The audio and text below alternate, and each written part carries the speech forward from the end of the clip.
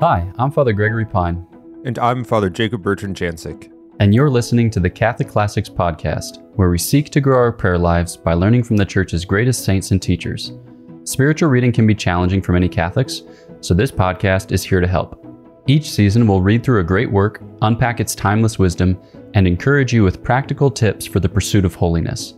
The Catholic Classics podcast is brought to you by Ascension. This season, we are reading Ascension's edition of Introduction to the Devout Life by St. Francis de Sales. To get your copy of the book and download the reading plan for this season, visit ascensionpress.com/CatholicClassics or text INTRO to 33777. Be sure to follow us on your favorite podcast app. Today is day 21. We'll be reading part 3, Certain Counsels on the Practice of the Virtues, chapters 15 through 17, and that's pages 247 to 257 in the Ascension edition of the book. Now, before we get into the reading, a quick look at what we are covering today, so that way you can be on the lookout. So here, St. Francis de Sales finishes up with his treatment of obedience, chastity, and poverty, what we've called the evangelical counsels in the context of religious life, the spirit of which we all, as baptized persons, are called to observe.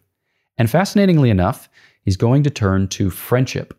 So if you or I were to list the different virtues that are on offer for Christians in this world, I don't know if we would necessarily choose friendship as one of them, because it seems a little strange. It's like, okay, yeah, faith, hope, charity, no problem. Prudence, justice, fortitude, temperance, cool. Friendship? Okay, that involves another human being. Does my life of virtue depend on other human beings? So what we'll do in the reading that follows is we'll finish up with some serious counsel on poverty, and then we'll turn to friendship and profit from a long history of meditation on the theme in the Catholic tradition. So while we'll hear, some notes of suspicion, generally we'll hear very hearty encouragement for a future filled with fruitful and holy friendship. So let's turn then to the reading, but first, let's say a prayer. In the name of the Father, and of the Son, and of the Holy Spirit, Amen. Grant us grace, O merciful God, to desire ardently all that is pleasing to Thee, to examine it prudently, to acknowledge it truthfully, and to accomplish it perfectly, for the praise and glory of Thy name. Amen. Chapter 15. How to Practice True Poverty, Even When You Are Rich. The painter Parrhasius painted the Athenian people, ingeniously representing them all together with all their various characters: irascible, unjust, inconstant, courteous, gentle, merciful, haughty, proud, humble, resolute, and timid. However, for my part, dear Philothea, I would put together into your heart riches and poverty, a great care for worldly goods alongside great contempt for them. Be much more careful to make your goods profitable and fruitful than worldly men are. Tell me, are not the gardeners of great princes more curious and diligent in cultivating and embellishing the gardens committed to their charge than if they were their own? And why is this? No doubt it is because they consider them the gardens of kings and princes, to whom they desire to make themselves acceptable by such care. Philothea, our possessions are not our own. God has given them to us to cultivate, and wishes that we should render them fruitful and profitable, and therefore we do Him acceptable service by being good stewards of them. However then, such care must be greater and more solid than that which worldly people have for their goods, for they labor only for love of themselves, but we must labor for the love of God. Now, self-love is violent, turbulent, and impetuous, so that the care that proceeds from it is full of trouble, uneasiness, and agitation. And just as the love of God is sweet, peaceable, and calm, so too the care which proceeds from it, even be it for worldly goods, is nonetheless amiable, sweet, and gracious. Therefore, let us then exercise this gracious care to preserve, nay, even to increase, our temporal goods, whenever proper occasions present themselves, and as far as our condition requires, for God wishes us to do so for the love of Him. But take care lest self-love deceive you, for sometimes it imitates the love of God so well that you would all too readily declare that it is the love of God. To prevent it from deceiving you, and to hinder care for your temporal goods from degenerating into covetousness, besides what I said in the previous chapter, we must very often practice real and effective poverty in the midst of all the means and riches that God has given us. Therefore, always give up some part of your means by bestowing it on the poor with a willing heart. For to give away what we have is to impoverish ourselves by as much as we give, and the more we give, the poorer we make ourselves. Yes, God will repay it you again, not only in the next world, but even in this, for nothing so much makes us prosper in this world as alms. However, until God so deigns to restore it to you, you will be always so much the poorer by what you have given. Oh, how holy and rich is that poverty which is occasioned by giving alms. Love the poor and poverty, for through such love you will become truly poor, since, as Scripture says, we become like the things that we love. See Hosea 9:10. Love makes lovers equals. As St. Paul writes, quote, "Who is weak, and I am not weak," end quote. 2 Corinthians 11:29. He might have likewise said, quote, "Who is poor, and I am not poor," end quote. For love made him resemble those whom he loved. Therefore, if you love the poor, you will truly be a partaker of their poverty and poor like them. Now, if you love the poor, be often in their company. Be glad to see them in your house and visit them in theirs. Converse willingly with them. Be pleased to have them near you in the church, in the streets, and elsewhere. Be poor in tongue with them, speaking to them as one of them, but rich in hand, bestowing your goods to them as someone having more abundance. Do you wish to go still further, Philothea? Then do not content yourself with being like the poor, but be poorer than they are. How could this be? The servant is less than his master. Therefore, make yourself a servant of the poor. Go and serve them in their beds when they are sick. Serve them, I say, with your own hands. Be their cook yourself and at your own expense. Be their seamstress and laundress. O my Philothea, such service is more glorious than ruling a great kingdom. I cannot sufficiently admire the ardor with which this counsel was put in practice by St. Louis, one of the greatest kings the sun ever saw. I say a great king, marked by every kind of greatness. He very often served at the table of the poor whom he maintained, and had 3 poor men dine with him almost every day, and many times ate the remainder of their food with incomparable love. When he visited hospitals, sometimes he did frequently, he regularly served those who had the most loathsome diseases, such as the leprous and ulcerous, serving them while kneeling on the ground with bare knees, respecting in their persons the Savior of the world, and cherishing them as tenderly as any fond mother could cherish her own child. And St. Elizabeth, the daughter of the King of Hungary, had the habit of associating with the poor, and sometimes, while in recreation, clad herself like a poor woman among her ladies, saying to them, quote, "If I were a poor woman, I would dress like this," unquote. Ah, Philothea, how poor were this prince and princess in the midst of their riches, and how rich in their poverty. Blessed are they who are poor in this way, for to them belongs the kingdom of heaven. Matthew 5:3. To them will the King of the poor and of kings alike say, quote, "I was hungry, and you gave me food. I was thirsty, and you gave me drink. I was naked, and you clothed me. Inherit the kingdom prepared for you from the foundation of the world." End quote. See Matthew 25:34-36. We all know how on various occasions we lack something needed or are inconvenienced.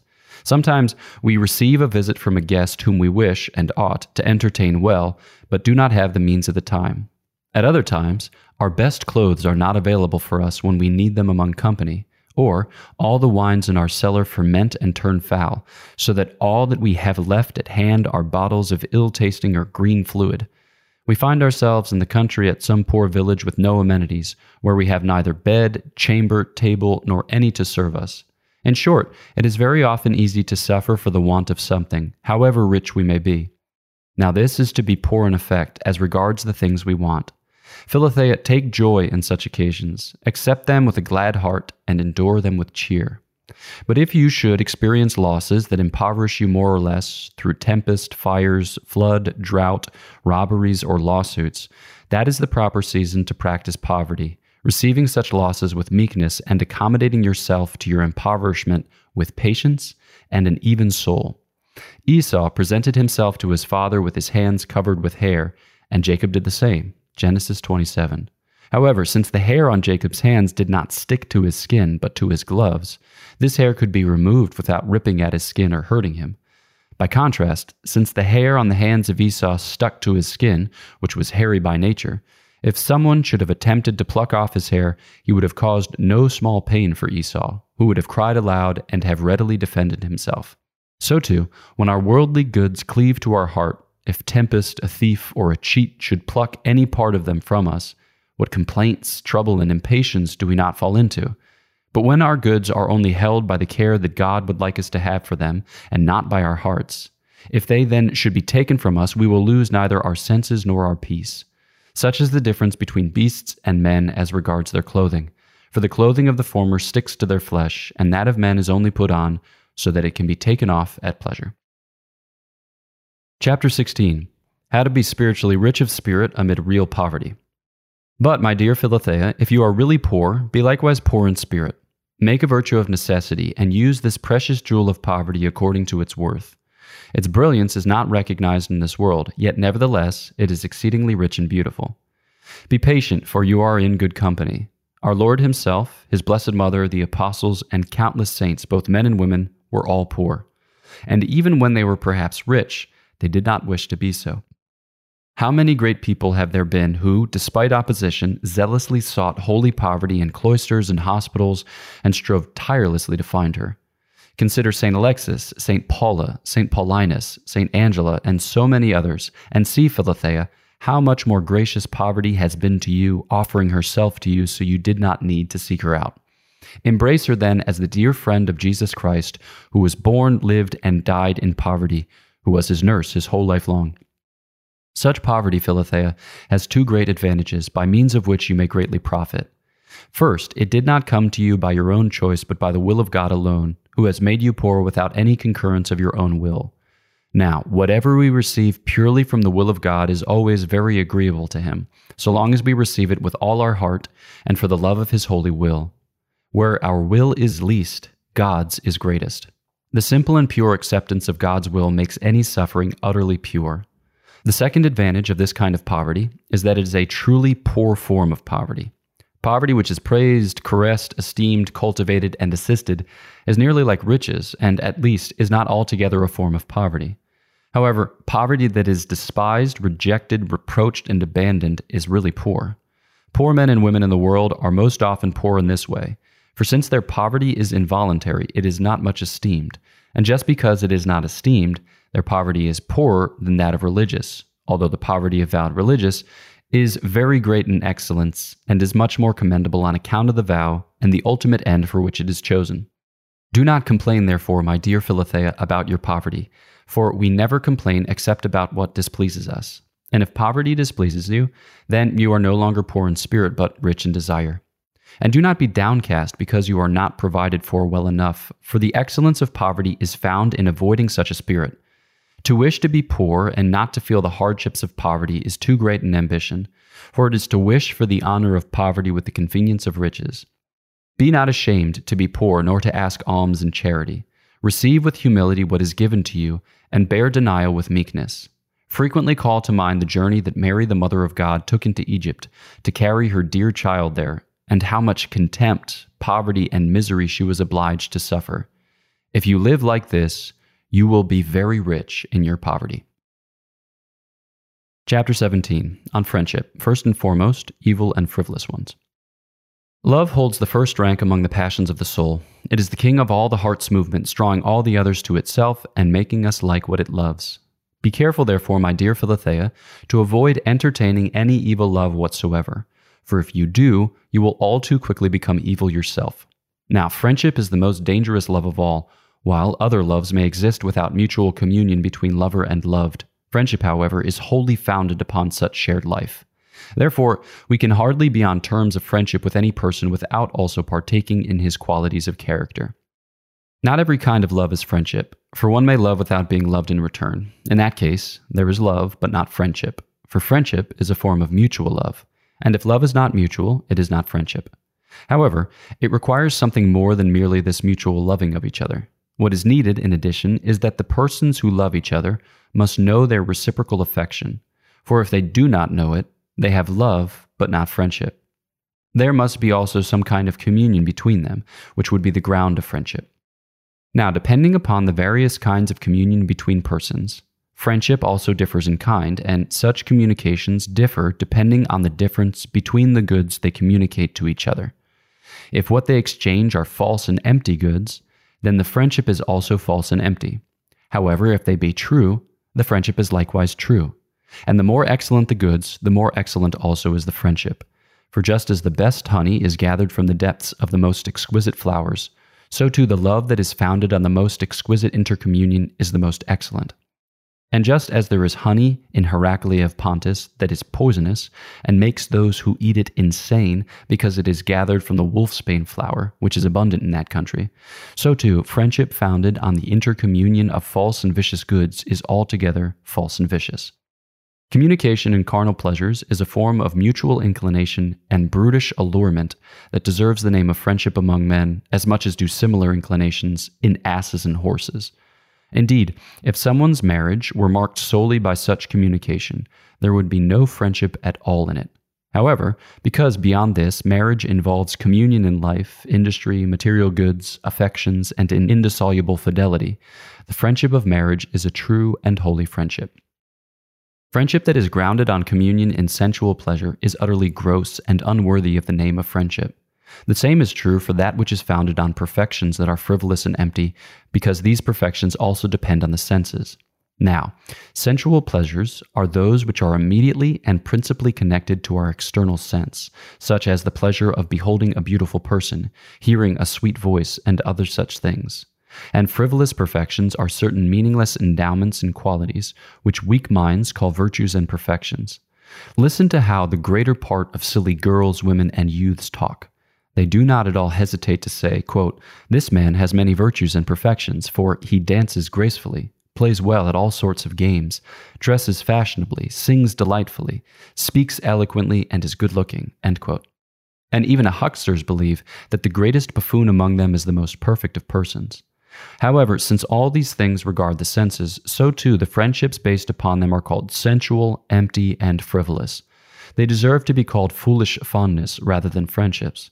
Such are the ordinary friendships of young people, which are grounded on stylish mustaches, hairdos, and glances, on clothes, affectation, and chatter.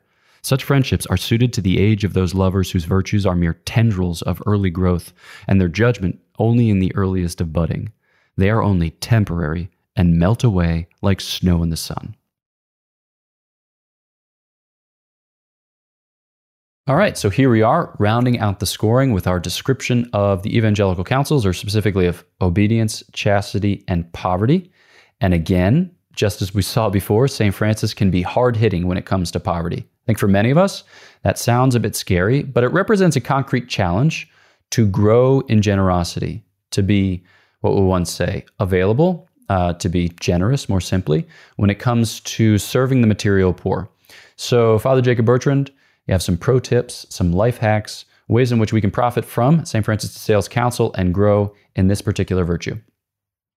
Yeah, poverty, gosh, it's tough because in a sort of like consumerist culture, we're all used to kind of self-soothing with material things. So whether it's like even just enjoying a cup of coffee, which is not a bad thing, that's not what I'm saying, but like, we're used to having, or like sitting on the couch and watching a movie or something, like there are the material things comfort us and they give us this immediate gratification. And yet we're called to be detached from that, to not rely on those.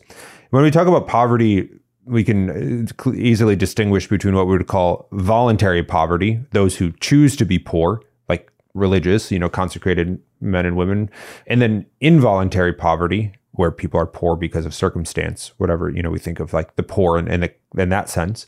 But I like what Father Gregory just said, the word generosity as a way by which to live the spirit of poverty, because poverty is ultimately about being attached to the right things in the right way, not having idols that are not God, but a spirit of generosity and an actual living of generosity helps to live that sort of detached life, detached from the material things of this world. Yeah, we can use them, but we also, we give from our surplus. We give from what we have, even if it's a small amount, that there's this spirit of self-giving. And I guess my last point on this is, why a spirit of self-giving? Well, because it's an imitation of Christ, who gave himself for us. So we don't have to, all of us are not going to be martyred or crucified on the cross, but all of us are called to give of ourselves in ways. So this generosity, this poverty is a way to begin that, a way to shape our lives around that. So I'm thinking, maybe just some particular applications. I'm thinking about how poverty applies in your state of life. So say, my experience of marriage prep is that often when you pose to people the question, how many children would you like to have? They say a number that is smaller than the number their parents said. So, sometimes you have exceptions, but a lot of people, at least when I was preparing for marriage in a particular parish in the middle of America, would say 2, or maybe if they're the same gender, 3. And I was like, fascinating. So that's a concrete place in which we can challenge ourselves to be more generous. Because I think sometimes, parents imagine that they have to give their kids the best of everything, right? The best home, the best clothes, the best education, private education, whatever it is. And they feel like they're unable to welcome another child unless they can provide for those child in the way they know best how, or with a certain modicum of financial security. And I think here are the words of St. John Paul II, who said the greatest richness, right, the greatest gift that you can offer your children is in fact siblings, right? But that requires of us a certain generosity to welcome the Lord's gift and then to give freely of ourselves in the context of the sacrament of marriage. Or, I think about those who work in the inner city setting. It can be difficult to come across poor people because we just don't know what to do with ourselves, because a lot of us aren't well disposed because poor people are poor people, right? They smell, and the way they ask you for money is not necessarily the most polite way, and the way they show appreciation is not necessarily the most appreciative way. But how do we go about that in such a way that we don't feel constantly guilty or find ourselves avoiding the routes that we ordinarily would take to work, so that way we don't see the same person, by whom we feel in a certain sense shamed? So there are ways that we can do this well. You set for yourself a kind of poverty budget, and you give away a certain amount of things, or you offer to buy people food if you're not comfortable giving money in light of what might happen in turn, or you carry around granola bars in your bag, whatever it is. But at the very least, we greet the people, we, look them in the eye, we come to know their names, we take an interest in the ways, that are fitting to time, place, setting, and circumstance. So I would challenge you to challenge yourself concretely to come up with a little poverty plan, ways in which you can live this in your life simply, modestly, humbly, but well. All right, so maybe since we've already talked about poverty, chastity, obedience previously, let's turn then to the subject of friendship, which we'll cover in this episode and following. But it's a big thing, I think, and it's part of our daily bread as Christians. So how do you broach this conversation when it comes to friendship? I think, there's a reality in living the faith that is, or there can be an isolating reality that, when you think about, like, I want to be a Christian and I want to live what the church teaches and what Christ teaches through the church, that somehow is isolating. It makes you feel alone. The culture is not always supportive of that. Family, friends might not always be supportive of that, those sort of things. And it can lead to this idea that, I'm doing it alone, except for when I go to church on Sundays and see other people kind of doing it alone. But the reality is that those factors may play in, and I think they do in our lives in certain ways. But the reality is that we're not called to come to God alone. And we're not called to come to God with other people as sort of objects to be used just to help us along, but we're called to come to God together in deep friendship, in a sort of union with another person, with other people, because we're not made to be alone. We're made to be together. We're made to share in this life together. And when we think about the Gospels too, this is what Christ does. This is how he calls people to himself. Think of the apostles. Think of those others that follow him. Think of Mary, Martha, and Lazarus. They come to Christ together. And there's a real consolation and support in that. So as St. Francis introduces us and then talks about this concept of friendship, it makes sense in the context of pursuing the virtues and these sort of things, that we would do it together to support, encourage, et cetera, one another in our pursuit of Christ. So when he begins the conversation, he'll talk about friendship as a mutual love, right? So a mutual love of benevolence, and that it involves some kind of union, right? So I will the good of the beloved, and then I will union with the beloved, and that will is reciprocated. But he says that the quality of the friendship is often dictated by the types of goods that we as friends make our common cause. So the friendship is basically as good as your common pursuit or your common life, your common conversation. And certainly in what follows, we'll talk about this more, but here we can just simply say that as Christians, we're seeking to cultivate holy friendships. And maybe when we hear that, at first blush, it sounds a little otherworldly. Like, what would it look like for me to have a holy friendship? Does that mean that I have to go to daily mass and ask somebody in the pew next to me if she wants to pray the rosary immediately upon, the conclusion of mass, and then we should subsequently go and have a pious conversation about what we've thought about heaven most recently? And okay, so don't worry about that for now. Maybe in turn. But I think that we can think about our lives in light of the heaven that is to come. And what will we do in heaven? What? We'll worship. Not in the sense that we'll all be sitting in pews with our hands folded, but that we'll all be reveling in the Eucharistic communion, which has come to full fruition. So we're going to enjoy each other in the Lord. And I think that we recognize this in certain human beings, that they have a kind of capacity to coax the good out of us, right? They encourage us, they might admonish us, but more often than not, it's just a matter of them saying, yeah, like this is what I love. And when they describe their loves, it animates our own loves. So we want to find ourselves thrown in with people who have noble loves, and then, expect of that communion that it will beget in us something of the same.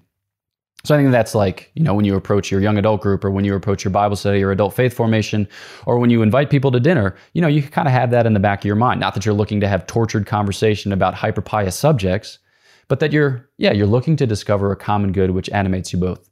So Father Jacob Bertrand, bring us home for this episode on friendship, maybe a word of encouragement or a word of discernment.